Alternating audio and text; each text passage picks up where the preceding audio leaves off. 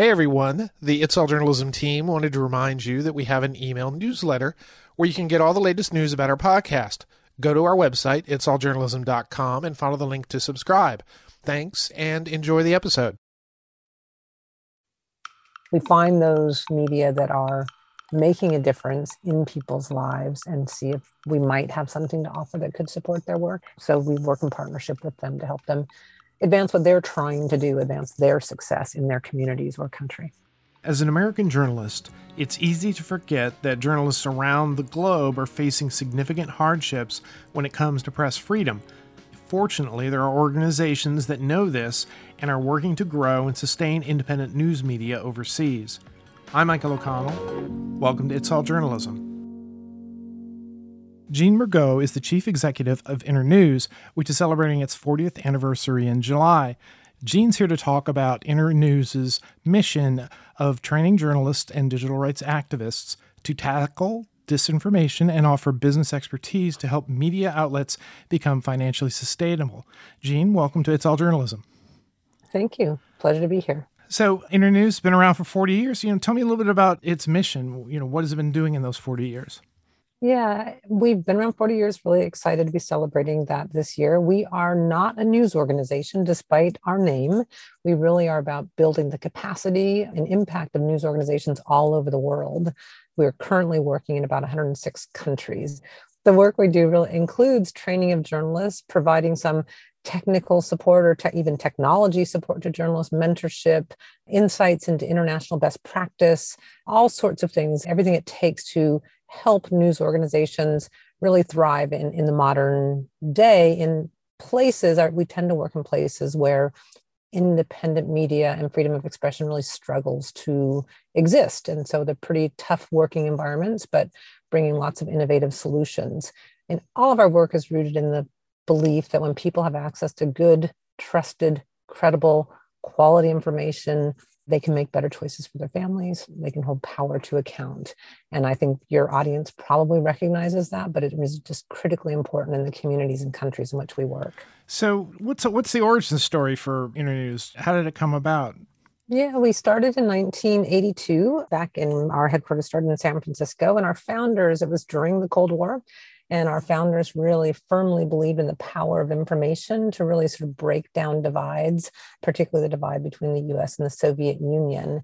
And so we started as more of a nonprofit production company that was producing what was called space bridges then, where satellite technology was used to connect audiences directly and audiences that couldn't talk to each other at the time. We morphed over time, and in the early 90s, when the Soviet Union broke up, suddenly we had partnerships within Russia, within all of the republics of the former Soviet Union, of media enthusiasts, people that had been working with technology and were really interested in being able to open up their own television station, which was the primary media there. And so they turned to us and sort of said, hey, we did all this production work together. Can you help us with this? Can you help us set up our own television station in our own community? And that really transformed the work that we do to this sort of more building of and supporting independent news organizations around the world. So, a lot of the conversations around sort of the state of journalism as it is right now, a lot of times the guests that we're talking about digital news organizations. Is your organization sort of across the spectrum of media platforms? No, we work with any media, anywhere, any platform. The rise of digital media is certainly happening around the world, but we also work in a lot of places where that is almost unaffordable. And so we work a lot of the media that we work with in sub-Saharan Africa and Asia, where radio remains a really important media due to literacy issues, due to cost issues. So we have a huge practice in supporting community radio stations all around the world. Certainly everybody that we work with, we're trying to help them make the transition to digital, to make sure they're on digital platforms for all the obvious reasons. But in some places that is still hard to achieve. But historically, print, radio, television, online, whatever media people rely on to access the information they need to make good choices. So how do you identify who you're going to help? Do people come to you, or do you have certain initiatives as like this country or this region here we need to focus on? Yeah, it's sort of a combination of factors. I mean, there's two big driving forces that cause us to sort of target a country, community, or region. One is if there's a sudden opening or sort of an opening of political space, because a lot of the world is facing significant censorship, significant inability to allow, to run an independent news organization due to government repression, due to all sorts of things. So if we see a transition happening in a place, that's someplace that we want to work, because it opens up a huge opportunity for entrepreneurs to come in and start new media outlets. It opens up a huge opportunity for governments to sort of consider regulatory regimes or laws that allow for more freedom of expression, that allows for more independent media, is more supportive of what we're trying to do. And so when we see that, we jump. That said, I don't know if you look at the trends about what's happening with independent media and freedom of expression around the world, but the trend line is not great. There are not a lot of those openings. And in the early 90s, when we really started this type of work, it was the collapse of the Berlin Wall, the collapse of the Soviet Union. There was, openings happening all over the world. And so it was driving our growth in the places that we looked at. So it still happens. There have been a few places that have had sort of tentative openings in the last year, such as in Sudan and looking at Tunisia post-Arab Spring, which is now not as opening of a space, but looking at the few places where we do see openings, and we try to target those places because there's such a big opportunity for change. On the other end of the spectrum, places that are the most vulnerable, places that are, potentially regularly hit with crises, where news and information isn't just a really good thing for your democracy and for your economy, but also where news and information saves lives. And so we have sort of a real humanitarian focus when we are targeting where we go as well. Obviously, our funding is all grant funded. So we need to blend our strategic emphasis about where we want to go with our ability to raise funds to support that. But those things sort of triage to sort of lead us into different directions. I actually had the opportunity to go to a former Soviet country in 2018. The State Department invited me to go to Tajikistan as part of their speakers program to train young journalists how to do podcasting. And when I went there, my idea was, well, what's the broadband like that? What's the situation is? But once you get there and you start talking to the people and you realize that their concerns are very different and their needs and their wants are very, very different. They're dealing with things that, we're not necessarily dealing here in the United States, with the way that, who owns the media or how's the media funded, what its relationship is with the government. So, I had kind of an eye-opening experience in the sense that, because I was like, this seems like the last thing you want to do is bring somebody to come in and to teach podcasting. But when you realize that it's something that's fairly easy to do, you don't need a lot of technology, and you can reach a lot of people very easily, that's something, certainly from the State Department's standpoint, would be a good thing, being able to spread information without being concerned about government control. So, when you go into a country, are you trying to make contact with journalists? Are you speaking to journalist groups or publications or whatever to try to say, hey, how can we help?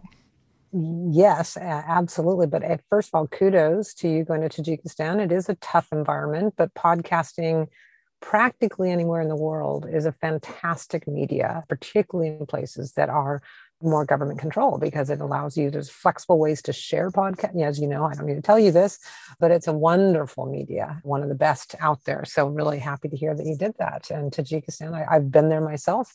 Internews has worked there and continues to work there. A tough environment, but lots of really great people that are trying to do the right thing. Yeah, I met a lot of young journalists who saw the value in being able to, they wanted to tell stories of depth and of importance, and I think that's where they became most discouraged, because there were outlets where they could write whatever they wanted to write, except to a certain extreme, and so for them it's like, well, I want to be able to talk about a family that's having troubles. Well, you can't talk about that story because that could be viewed as a criticism of, healthcare or whatever. And so sort of the insidious nature of control right. Censorship and the self-censorship that comes from censorship. Exactly right. That's the thing I was most surprised about, was the self-censorship. And you get on this side of the fence and you can sit here and you sort of judge, well, I wouldn't be like that. But, your life, your livelihood, your family, again, that's one of the benefits of living in a society that allows you to have free speech and express it. Not everybody has that ability to do it, and maybe they have it in a, we have a free information, free society, but if people are self-censoring themselves, that's not the case. Yeah, and I'll say two things on that. I mean, so you can almost question, well, then why work there if there's so much censorship? But the truth is, there are news and information stories that still have an impact on people's lives. People still need what information they can get, even if it's limited. That's sort of the first piece. And the second piece is we do our work based on hope and aspiration that things will eventually change. And so if you get a bunch of people trained on how to do this right, if there is a change in government, or if, there's sort of even a growing demand for change in government, you're positioning a country to do better as potential openings come. And so we don't shy away from censored countries, but we do recognize the limitations about what's possible, as exactly as you're saying, your livelihood, even your physical safety or the safety of your family could be threatened if you push it too far. But it's important to continue telling stories even in those situations. And getting to your question about what do we do when we go to a country, it is literally reaching out to the news organizations themselves and, sometimes through journalist associations if that's important, but sort of mapping what we do when we enter a country is that we map what we call, this is a sort of geeky thing to say, but an information ecosystem, sort of looking at where people are really turning to make decisions, where the circles of trust are in a country. And so again, it's that mix of what type of media is really influential, what type of media is really viewed as an independent source of information, and then sitting down with them, talking to them, seeing if we have anything to offer their good work. And so it varies significantly depending on the country, depending on the media infrastructure, depending on the bandwidth and connectivity, depending on, again, censorship issues. But we find those media that are making a difference in people's lives and see if we might have something to offer that could support their work. And so we work in partnership with them to help them advance what they're trying to do, advance their success in their communities or country. So 40 years of doing this, there was a lot of hard work in there. Can you point to some successes and say, yes, we were able to help, we contributed to this? My success story that I fall on the most is actually now something of a tragedy. I'll talk about it to give a sense of what success looks like, but this is in Afghanistan, which will sound surprising, I know. But we went into Afghanistan. We actually went there in December 2001, but started programming in 2002 after the fall of the Taliban in that country. And it was really, when I talked earlier about transitional moments, it was certainly a transitional moment where a country that had literally no media, that, a creaky state-owned system, that no music allowed in most places. And there was so little ability to access news and information that was independent at all in that country right at that moment. The new government was open to change. There was a lot of enthusiasm in Afghanistan at that time to really build a better country. And so we were able to help legal advocates who were trying to get a better, legal regime in place to allow for freedom of expression. They were really open to global best practices there. And so we were able to help share some of those things. We were able to find, we called them radio enthusiasts. It was all radio at the time, who were just really eager to set up their own radio station in their community and sort of help build a whole network of radio stations, all in every one of the 34 provinces around Afghanistan. There were journalism schools opening up. There were amazing nationwide news outlets that opened up that were covering both television and radio over time. Anyway, it became, this is years in the making. And as the years went by, the environment started getting more and more difficult to work. But up until August of last year, it was still considered one of the most vibrant medias. Afghanistan's media is one of the most vibrant medias in South Asia. People in annual surveys by the Asia Foundation of institutions in Afghanistan, the media historically ranked number one or number two after religious figures as the most trusted public institution in the country. And so in a place that you hear nothing but bad, the story about media was phenomenally good. Of course, all of that changed in August of last year when the Taliban came back, which is devastating because this is the story I love to tell about helping, the media really playing a role in building a nation.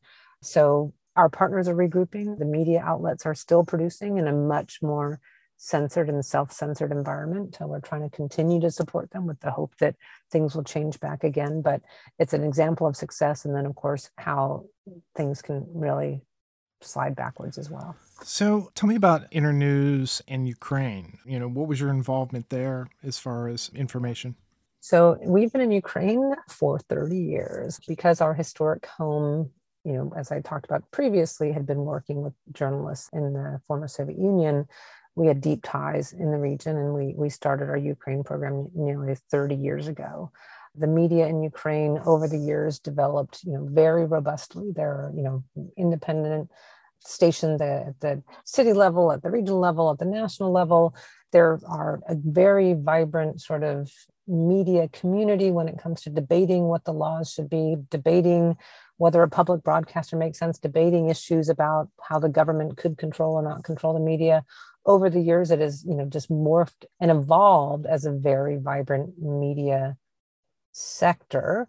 Lots of challenges. There's a lot of, like in many places in the world, big money can control media almost more than the government controls media. And that was certainly one of the bigger challenges in Ukraine, or is one of the bigger challenges in Ukraine, where oligarch controlled media certainly exists side by side with more independent news organizations. This is a place where on February 24th, in the ramp up of the invasion of Russia into Ukraine, the journalists and the incredible news organizations around the country basically became all war journalists. We've been providing support, continued support to those news organizations across the country. Our support changed, started providing direct financial support to help news organizations relocate if they needed to move west if they needed to get into more safety. We started providing safety equipment, flak jackets, and other safety equipment, satellite connections, different types of technologies necessary to continue operating in a war zone. We have a long-term commitment to Ukraine. We see it as a bright spot in the region and a bright spot for the future as Ukraine someday gets out of this war. And the media is just fundamental to covering the war right now and will be fundamental to rebuilding Ukraine in the future. So tell me about Internews and, how it's tackling misinformation in some of these countries. Yeah, we have strategies both for misinformation, which often is not intended, it could be sometimes benign players sharing misinformation, and then overt disinformation, which often comes from vested interest governments or even in commercial interests, and the active disinformation. We were just talking about Ukraine, and Ukraine is certainly the epicenter of a disinformation war, where for a long time Russia has really been very, very active in trying to change the narrative on the ground to match their facts, which are different from the actual facts. A few things when it comes to what we think works, and you've probably had a lot of guests talking about this. There is no silver bullet to mis and disinformation. It comes at many, many layers, and there's many, many different approaches that people can take. We at Internews have what our value add that we see to this. First of all, and most important is never fight disinformation with disinformation, like never fight propaganda with your own propaganda.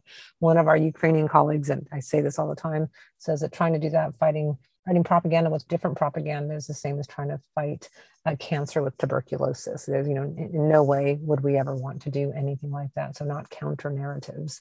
We believe in building healthy content, that one of the anecdotes is to make sure that if there's so much bad information out there, that there's also good information out there. Obvious statement, but we think important to stress.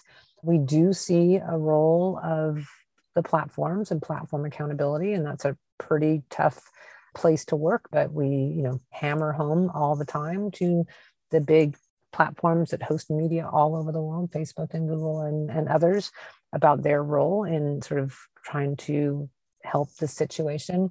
We see a role for media literacy. That's a long game, certainly a long game, and it can sometimes be controversial in itself about what the right approach to that is, but I would not say that there is harm in sort of trying to teach young people to understand sources and understand how to research what they're reading or listening to.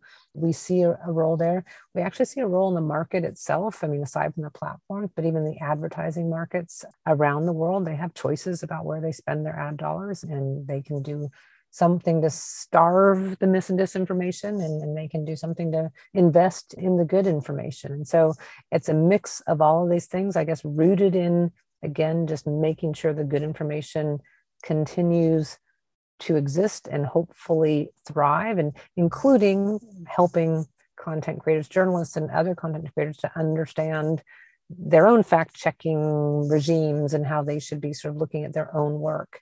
So it's really, really complicated. We have a lot of different approaches that we bring to it, but I think it's so multifaceted in how it's happening that we do need to bring a real mix of approaches.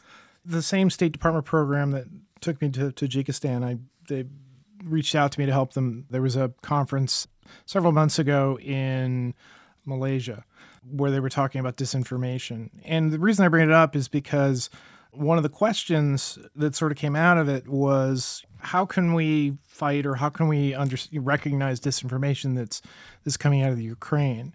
They were trying to understand, it doesn't appear to be any sort of news that you can kind of trust that's coming out. It's difficult to tell what exactly is sort of happening. Part of that is just the environment of a country at war, but it's also a country where there's an active disinformation campaign going on to try to control the information.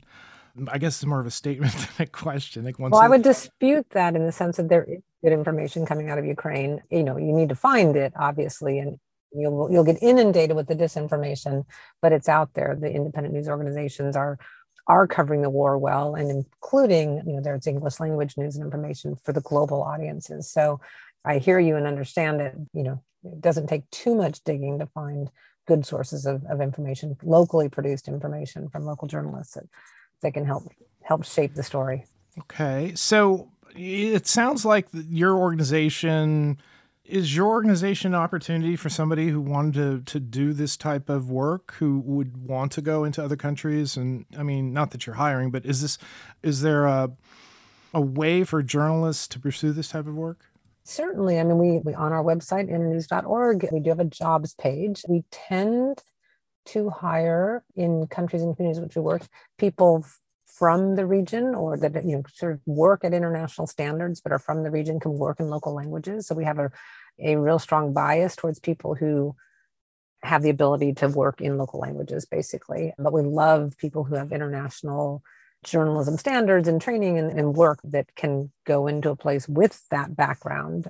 So we don't tend to parachute people in for short periods of time. We sort of roll up our sleeves, and we have offices in these countries, and we work with our partners over the long term. But if people are interested and have some connections to some of these countries and maybe some deep contacts and understand the context, we're always interested. So look at our job site, or send us a resume if that's your profile, because we are always looking for more talent wanting to work this way. I always caution journalists, you've experienced this, it's totally different from actually doing journalism, right? It's about the values and training and mentoring and rolling up your sleeves, and it's a different path, but it's a really fulfilling one. Yeah, I would say that, I was only in Tajikistan for 13 days, but it was really moving experience from a journalistic standpoint, because, as you said, you're talking about the core values of press freedom at a very granular level. And it's rewarding because, you recognize that the people that you're talking to, you're helping. I mean, that's something that they value so much. And so you want to go the extra, step or two to make sure that, you're training them, or you're giving them information that they can use. And that dedication, you don't always see that in a regular newsroom, where people just sort of take a lot of our freedoms for granted. Exactly. It is very meaningful work. We're an organization full of former journalists who are now dedicating their lives to this type of work, and no one looks back. They really, really are finding it to be a very meaningful work that we're doing.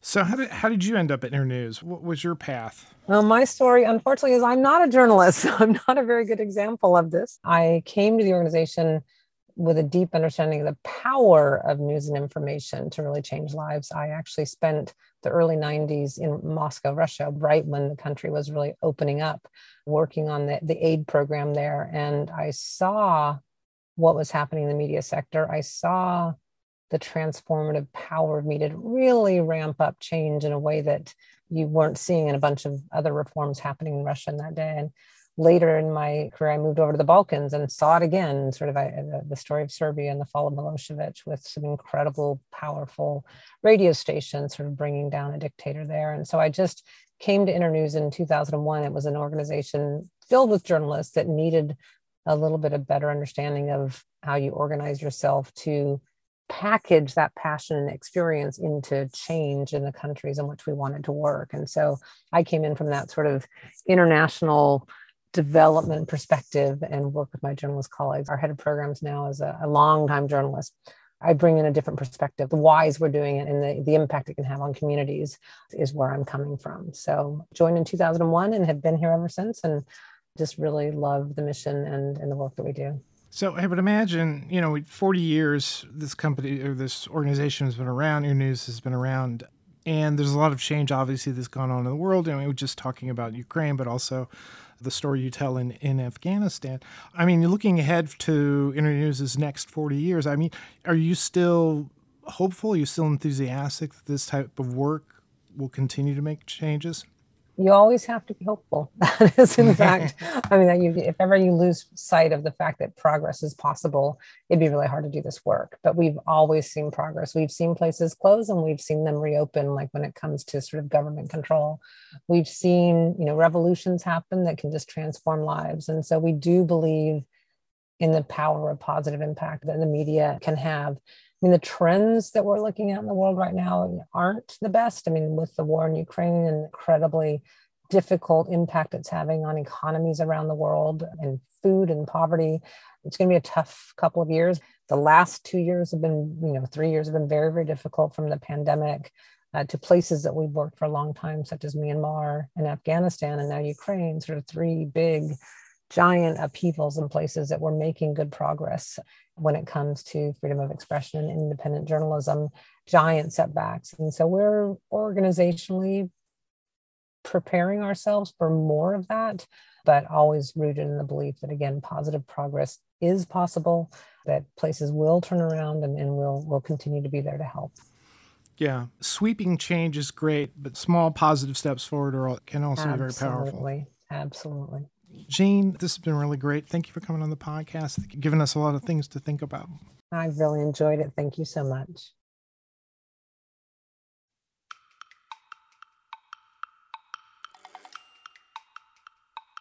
You've been listening to It's All Journalism, a weekly podcast about the people who make the news.